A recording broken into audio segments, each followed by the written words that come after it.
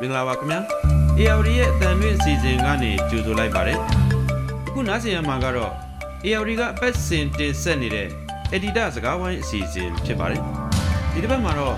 NLD ပါတီကိုဖျက်သိမ်းတာပြိပက္ခပိုကြီးထွားလာနိုင်သလားဆိုတဲ့ခေါင်းစဉ်နဲ့ကျွန်တော်တို့ဆွေးနွေးသုံးသပ်သွားကြမှာဖြစ်ပါတယ်ကျွန်တော်ကတော့ AOD မြန်မာပိုင်းသတင်းတောက်ချုပ်ကြောက်ပါကျွန်တော်နဲ့အတူတူဆွေးနွေးမဲ့သူကတော့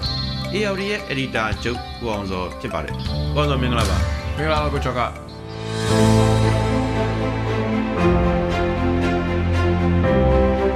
2020အထွေထွေရွေးကောက်ပွဲမှာပြည်သူလူထုရဲ့ထောက်ခံမဲတွေနဲ့တောင်ပြိုကမ်းပြိုအနိုင်ရရှိခဲ့တဲ့အမျိုးသားဒီမိုကရေစီအဖွဲ့ချုပ် NLD ပါတီပါဝင်ပါတီပေါင်း40ကိုဒီဖျက်သိမ်းလိုက်ပြီးဖြစ်တယ်လို့ဒီစစ်ကောင်စီကမတ်လ28ရက်နေ့ညမှာသူတို့ရဲ့ဝါဒဖြန့်မီဒီယာတွေကတဆင့်ကြေညာလိုက်တာတွေ့ရပါတယ်ဆိုတော့စစ်ကောင်စီရဲ့ဒီလုပ်ရပေါ်ဘယ်လိုများသုံးသပ်မိပါလဲဒါနဲ့ပတ်သက်ပြီးအရင်ဆုံးစဆွေးနွေးပြပါဦးပေါ့ဟုတ်ကဲ့ကိုကျော်ကဒီ NLD ပါတီကိုဖျက်သိမ်းတာကအံ့ဩစရာကောင်းတဲ့သတင်းတစ်ခုတော့မဟုတ်ခဲ့ဘူးပေါ့နော်နောက်ပြီးတော့ဒါမျိုးကိုလည်းအရင်တော့စ조사ခဲ့ဘူးတယ်ပါတီဖျက်သိမ်းကန်တာ NLD ပါတီဖျက်သိမ်းကန်နှစ်ခါရှိခဲ့ပြီလို့ကျွန်တော်တို့နားလည်ထားပါတယ်အဲ့တော့ခုနမေကွန်နဲ့ပါတယ်လို့ပဲဒီသတင်းဟာတိုင်းပြည်မှာအခုဖြစ်နေတဲ့လက်နက်ကိုင်ပဋိပက္ခတွေထိတဲ့ရင်ဆိုင်မှုတွေကိုပိုပြီးပြင်းထန်လာစေနိုင်တဲ့လမ်းကြောင်းကိုတွန်းပို့သလားဆိုတာမျိုးပေါ့ဒါဖြစ်နိုင်တယ်လို့ကျွန်တော်တို့သုံးသပ်လို့ရပါတယ်ဒါပေမဲ့တကယ်ပြန်ကြည့်မယ်ဆိုရင်တော့အရင်တော့စာဖတ်သူကြီးလို့ခေါ်တဲ့ဘိုးချုပ်မီးတန်းရှိကူအငိမ့်စားပေါ့သူတို့လက်ထက်ကတည်းက NLD ပါတီကိုစစ်ဆိုးရနေပြီးတော့ဒီမျိုးစုံနဲ့ဖျက်သိမ်းမှုစ조사ခဲ့တာလေးရှိခဲ့ပါတယ်ပြန်ကြည့်မယ်ဆိုရင် NLD ပါတီက1990မှာရွေးကောက်ပွဲဝင်ခဲ့တယ်ရွေးကောက်ပွဲရလဒ်ကိုအစစ်ဆိုးကဖျက်သိမ်းခဲ့ပြီးတော့ရွေးကောက်ပွဲကိုတူကိုယ်တိုင်စီမံကျင်းပခဲ့တာတွေ့ရတယ်အဲရွေးကောက်ပွဲမှာတော့ NLD ပါတီမပါခဲ့ဘူး NLD ပါတီကတရားဝင်ပါတီမဟုတ်ခဲ့ပေါ့လေနော်ဆိုတော့2017-2012ကျောင်းမှာဒါအဲ့တော့တက်လာတဲ့ဦးသိန်းစိန်အစိုးရနဲ့ဒေါ်အောင်ဆန်းစုကြတဲ့မှာညှိနှိုင်းပြီးတော့ NLD ပါတီကတရားဝင်ပါတီဖြစ်နေပြန်လဲရက်တီဝင်ရခဲ့တာကိုကျွန်တော်တွေ့ရတယ်အဲ့နောက်ပိုင်းမှာကျွန်တော်တို့သိတဲ့အတိုင်းပဲကျွန်တော်တို့မြင်ခဲ့တဲ့အတိုင်းပဲ2012ကြားပဲရွေးကောက်ပွဲကို NLD ဝင်ပြိုင်ခဲ့တယ်နိုင်ခဲ့တယ်2015ရွေးကောက်ပွဲကြီးမှာတော့တောင်ပြိုကမ်းပြိုနိုင်ခဲ့တာကိုတွေ့ရတယ်အဲ့တော့စစ်ကောင်စီက2020မှာကျင်းပခဲ့တဲ့ရွေးကောက်ပွဲရလဒ်ကိုလည်းသူကဖျက်သိမ်းခဲ့တယ်အခုဆိုရင် NLD ပါတီကိုလည်းတရားဝင်ပါတီဖြစ်ကနေဖျက်သိမ်းခဲ့ပြီဖြစ်တယ်ဆိုတော့ NLD ပါတီဝင်နေပြင် NLD ပါတီကိုမဲပေးခဲ့တဲ့မဲဆန္ဒရှင်မောတန်ပေါင်းများစွာရှိရဖြစ်ပါတယ်ဒါကြောင့်လည်း NLD ပါတီက2020မှာ landslide လို့ခေါ်တဲ့တောင်ပြိုကမ်းပြိုနိုင်ခဲ့တာပေါ့နော်ဆိုတော့ဒီဆုံးဖြတ်ချက်က NLD ပါတီကိုမဲပေးခဲ့တဲ့သူတွေရောအားလုံးကိုမထေမဲ့မြင်ဂရုမစိုက်ဘူးလို့လုပ်ပြတဲ့ပုံစံမျိုးလို့ကျွန်တော်သုံးသပ်လို့ရပါတယ်အခုဆိုရင်တော့ NLD ကိုတကြောပြန်ပြီးတော့အပြတ်ရှင်းတဲ့နေပြည်တော်ဖြစ်တယ်လို့ကျွန်တော်တို့သုံးသပ်လို့ရပါတယ်သူ့ရဲ့ပြစ်မှတ်ကတော့သူ့ရဲ့ target ကတော့ NLD ကိုဝယ်ထားတာပေါ့လေနော်ဒါပေမဲ့ပြန်ကြည့်မယ်ဆိုရင်2008ခြေကဥပဒေကိုစစ်ကြိုက်ဆွဲခဲ့တယ်ပြီးတော့စစ်တပ်က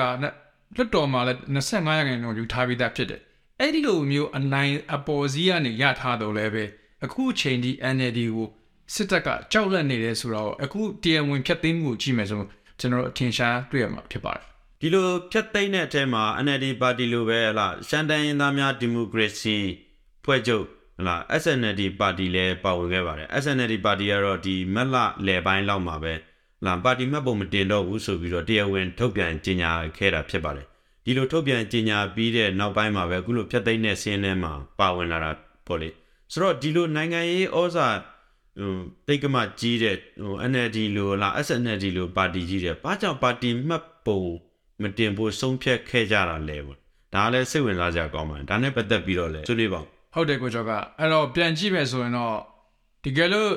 NLD တို့ SNLD တို့ကနေပြီးတော့အခုအချိန်မှာရွေးကောက်ပွဲဝင်မယ်လို့ပြောခဲ့ရင်ဘာဖြစ်သွားနိုင်တယ်လဲဆိုတော့ကျွန်တော်ပြန်မေးရမှာပေါ့နော်ပြည်သူလူထုကရှမ်းပြည်မှာဆိုရင်ရှမ်းပြည်သူလူထုကလက်ခံမလားဆိုတဲ့ကိစ္စပေါ့ဒါကအဓိကပေါ့အဲ့တော့ဒီ NLD ပါတီဆိုရင်လည်းပြည်သူနဲ့တသားရက်တည်တယ်ဆိုတဲ့စကားကိုအမြဲတမ်းဒေါ်ဆန်းစုကြည်ပြောခဲ့တာဖြစ်ပါတယ်ဆိုတော့ရွေးကောက်ပွဲဝင်မယ်ဆိုရင်တော့ကိုယ်တည်ရင်းကိုထပ်ပြီးတူးသလိုမျိုးဖြစ်နေမှာပဲလေ1990ကနေပြန်ကြည့်မယ်ဆိုရင်လည်းစစ်တပ်ဟာတကယ်တော့အယက်သားနိုင်ငံရေးသမားတွေအတွက်အယက်သားနိုင်ငံရေး space ကိုပေးဖို့အစီအစဉ်မရှိဘူးဆိုတော့ထပ်ပြတာပဲလို့ကျွန်တော်တို့သုံးသပ်လို့ရပါတယ်အဲ့တော့စာဖတ်သူကြီးကနေစပြီးတော့အခုချိန်ဒီစစ်ကောင်စီမှာအုပ်ချုပ်နေတဲ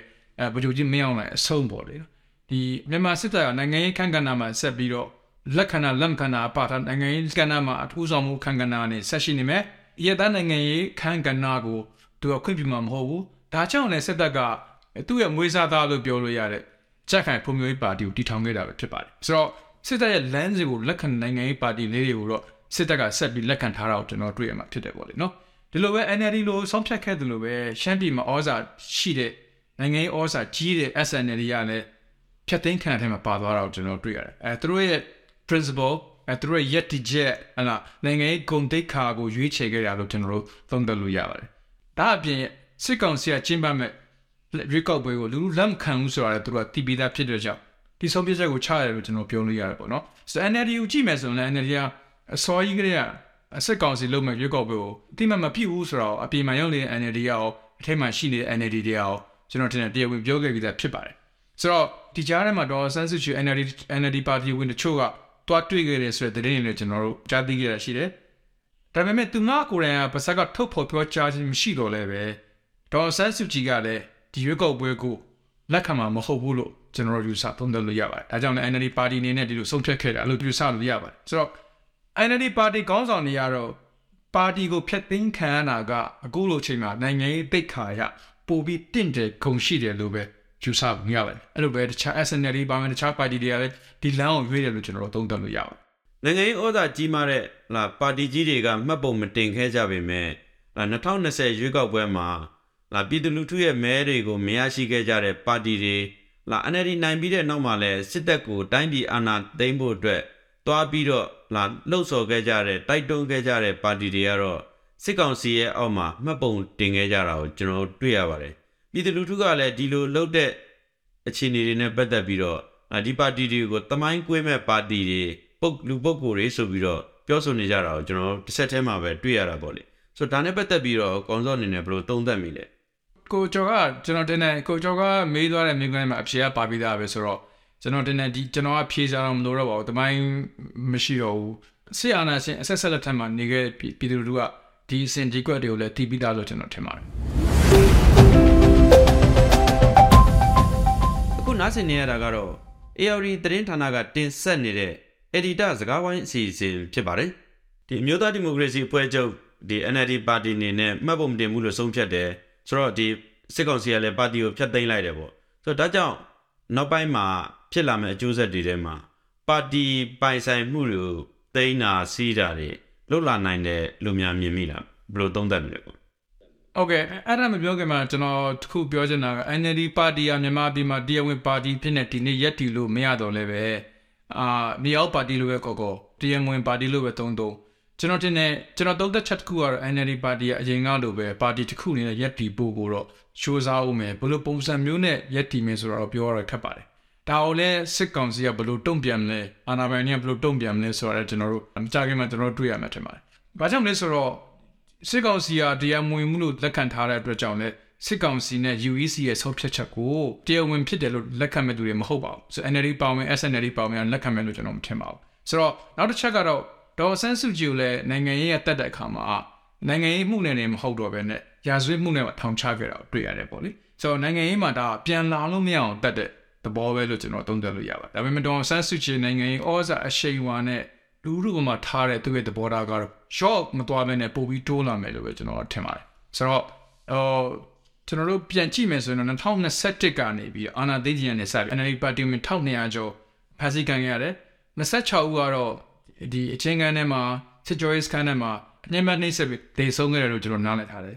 ကျန်တဲ့63ကတော့အပြင်မှာအဲ့ဒါ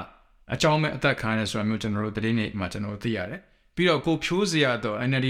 ပါတီဝင်ပြီးတော့ရွေးကောက်ခံအမတ်ကတော့အထောင်ထဲမှာကြိုးပေးကွက်မြတ်ခံခဲ့ရတယ်သူကတော့စစ်ကောင်စီကိုလက်နက်ကင်ပြီးတန်ပြီးတော့ပုံကံမှုစူးစမ်းခဲ့တယ်ဆိုတဲ့အမှုနဲ့ပေါ့နော်ဆိုတော့ဒါအပြင် NLD ပါတီဝင်တွေရဲ့ပိုင်ဆိုင်မှုတွေဖွဲ့ဝင်ပေါင်း300နဲ့400ကျာရှိမယ်လို့ကျွန်တော်ထင်ပါတယ်အဲ့ထက်မှာပိုင်ဆိုင်မှုတွေအသိမ်းခံရတာရှိတယ်ရုံးတွေဝင်စီးတာတွေရှိတယ် NLD ရုံးချုပ်ကိုဝင်စီးတာတွေရှိတယ်ပေါ့နော်ဆိုတော့ဦးတန်းရှိခေတုံးကဆိုပြန်ကြည့်မယ်ဆိုရင်တော့ဒီ NLD ရုံးချုပ်ကိုအပီးပိုင်ဝင်သိမ်းဖျက်ဆီးတာမျိုးတွေသူမလုပ်ခဲ့တာကိုကျွန်တော်တွေ့ရတယ်ဆိုတော့အမေမဲ့ဒီဘက်စစ်ကောင်စီလက်ထက်မှာတော့လုပ်ခဲ့တယ်ဒီတက်ပို့ပြီးတော့ကြီးမားတဲ့အရေးယူမှုတွေလည်းရှိလာနိုင်တယ်လို့ကျွန်တော်သုံးသပ်လို့ရပါတယ်အခုတရားဝင်ဖြစ်တာဖြစ်တဲ့အတွက်ကြောင့်ဆိုတော့တစ်ချိန်တည်းမှာပါတီရမုံငွေတွေကလည်းဒီမြန်မာနိုင်ငံထဲမှာရှိတဲ့ဘဏ်တွေထဲမှာပဲသိမ်းဆည်းထားတာဖြစ်တဲ့အတွက်ကြောင့်အဲ့ဒီပါတီရမုံငွေကလောလောဆယ်တော့ ကြံ့ငွေဘီလီယံနဲ့ချီပြီးရှိနိုင်ပါတယ်အဲ့ဒီငွေတွေကိုလည်းသိမ်းဆည်းမယ်ဆိုတဲ့သတင်းတွေထွက်ရှိနေတာကိုကျွန်တော်တို့တွေ့ရပါတယ်ဒီ NLD ပါတီကိုဖျက်သိမ်းတဲ့ကိစ္စနဲ့ပတ်သက်ပြီးတော့ဒီကုလသမဂ္ဂအပါအဝင်နိုင်ငံတကာကဒီမိုကရေစီနိုင်ငံကြီးချို့ကနေပြီးတော့စစ်ကောင်စီပေါ်မှာပြစ်တင်ရှုံချတာတွေကိုကျွန်တော်တွေ့ရပါတယ်ချိန်ထဲမှာပဲအတန်သိပ်နေတဲ့နိုင်ငံတချို့ကိုလည်းကျွန်တော်တွေ့ရတာပေါ့လေဆိုတော့ဒီအရာနဲ့ပတ်သက်ပြီးနိုင်ငံတကာရဲ့စိုးရိမ်မှုနဲ့ပတ်သက်ပြီးတော့လည်းဆွေးနွေးပါကွာနိုင်ငံတကာကတော့စိုးရိမ်နေတယ်ဒီတဲ့ပုံပြီးလို့ဆရာလည်းမရှိဘူးပေါ့နော်ဆိုတော့တခုတည်းထားဖို့နိုင်ငံတကာနဲ့အာဆီယံတွေကနိုင်ငံတချို့မှာပေါ့နော်ရွေးကောက်ပွဲကိုမျှော်လင့်ချက်ထားသူတွေရှိတယ်အိမ်မက်နေတဲ့သူတွေရှိတယ်ဒါအပြင် NLD ရဲ့ဆုံးဖြတ်ချက်ဘာလဲဆိုတာကိုလည်းပြီးခဲ့တဲ့အပတ်ကအထိစောင့်ကြည့်မျှော်လင့်ထားခဲ့ပုံရပါတယ်ဆိုတော့ဒါပေမဲ့အခုချိန်မှာတော့ Blue Sea ပို့ပြီးကွဲသွားတာကိုတင်ပြလိုက်တာပဲလို့ကျွန်တော်သုံးသပ်လို့ရတယ်ဆိုတော့ဒီထက်မှာကျွန်တော်တို့ထူးခြားတာကအာဆီယံကညီနေပေမဲ့လည်းဒီတရုတ်နိုင်ငံရဲ့သဘောထားဘယ်လိုလဲပေါ့နော်ဆိုတော့2021တုန်းကဆိုရင်တရုတ်ကွန်မြူနစ်ပါတီကနေပြီး NLD ပါတီကိုဒေတာရင်းပါတီတွေရဲ့ဆွေးနွေးပွဲကိုဖိတ်ကြားခဲ့တာတွေ့ရတယ်အဲ့ဒီဘောကဘာလဲဆိုတော့ NLD ပါတီကိုသူတို့ဆက်ပြီးအသိမှတ်ပြုနေတာကိုပြတာဖြစ်တယ်ဒါကလည်းစစ်ကောင်စီကိုအချက်ပေးလိုက်တာလို့ကျွန်တော်တို့သုံးသပ်ခဲ့ကြပါတယ်ဒါအပြင်တရုတ်နိုင်ငံရဲ့ကြောင်းဝင်မှုကြောင့်ပဲ2022ဇူလိုင်လကနေပြီး NLD ပါတီကိုတရားမဝင်ပါတီဖြစ်နေတခါလည်းဖြတ်သိမ်းမှုစီစဉ်ထားတဲ့စစ်ကောင်စီရဲ့အစီအစဉ်ကမနေ့တနေ့အထိရွှေ့ဆိုင်းခဲ့ရတယ်ပေါ့နော်ဆိုတော့တရုတ်နိုင်ငံရဲ့သဘောထားကလည်းအဲ့ချိန်ဒီ NLD ပါတီကိုသူတို့တရားဝင်ပါတီဆက်ထားစေခြင်းနဲ့ဆိုတဲ့သဘောထားရှိတာကိုကျွန်တော်သုံးသပ်လို့ရပါတယ်ဆိုတော့အခု NLD ပါတီတရားဝင်ပါတီဖြစ်သွားတာကိုတရုတ်ဆိုရကဘယ်လိုသဘောထားရှိမလဲဘယ်လိုကင်တွယ်မလဲဆိုတာကတော့ကျွန်တော်တို့တစ်ချက်ဆောင်ကြည့်ရမယ်ထင်တယ်ပေါ့အခုရရှိတယ်တရုတ်ဆိုရကဒီလိုကိစ္စမျိုးတွေကိုတည်င်းမှာထွက်ပြီးတော့ပြောလို့မရှိဘဲနဲ့သူလှုပ်ဆောင်ရမယ့်လုပ်ငန်းဆောင်တာပေါ့နော်တန်တမန်ကြီးပဲဖြစ်ဒါတော့သူတေးစစ်စစ်နဲ့လုပ်တာမျိုးကိုကျွန်တော်တို့အရင်ကလည်းတွေ့ရတာဖြစ်ပါတယ်ဆိုတော့နောက်တစ်ခုကတော့အာဆီယံပေါ့နော် NLD ပါတီဟာ DMW ပါတီဖြစ်သွားတယ်ဆိုတဲ့ဆုံးဖြတ်ချက်အာဆီယံပို့ပြီးတော့အရှက်တကွဲအကျိုးနဲ့ဖြစ်စေတယ်လို့ကျွန်တော်တို့ထင်တယ်ဆိုတော့သူဟာဖွဲ့ဝင်နိုင်ငံတနိုင်ငံဖြစ်တဲ့မြန်မာနိုင်ငံနဲ့မြန်မာစစ်ကောင်စီပေါ်မှာဘာမှဩဇာအာဏာမရှိဘူးဆိုတော့ထပ်ပြတာပဲလို့ကျွန်တော်သုံးသပ်တယ်သူရဲ့မြန်ပြောနေတဲ့ 5 point consensus ဆိုတဲ့အချက်5ချက်ကလည်းဘာမှအကောင့်တွေပေါ်လာမှာမဟုတ်ဘူးဆိုတော့ထပ်ပြလိုက်တာပဲလို့ကျွန်တော်သုံးသပ်တယ်ဆိုတော့တကယ်ပြန်စဉ်းစားကြည့်မယ်ဆိုရင်ကျွန်တော်စာဖတ်သူကြီးခစ်ပေါ့နော်ဘို့ကျမူကြီးတန်းရွှေခစ်မှာဆိုရင်တော့မှအဲ့တော့စစ်ဆိုးနဲ့ UN နဲ့ကြားထဲမှာပြည်လည်မှုတချို့ရအောင်စူးစမ်းကြတာမျိုးတွေကျွန်တော်တို့ရှိရတွေ့ရပါတယ်ဆိုဒါပေမဲ့အခုစစ်ကောင်စီကတော့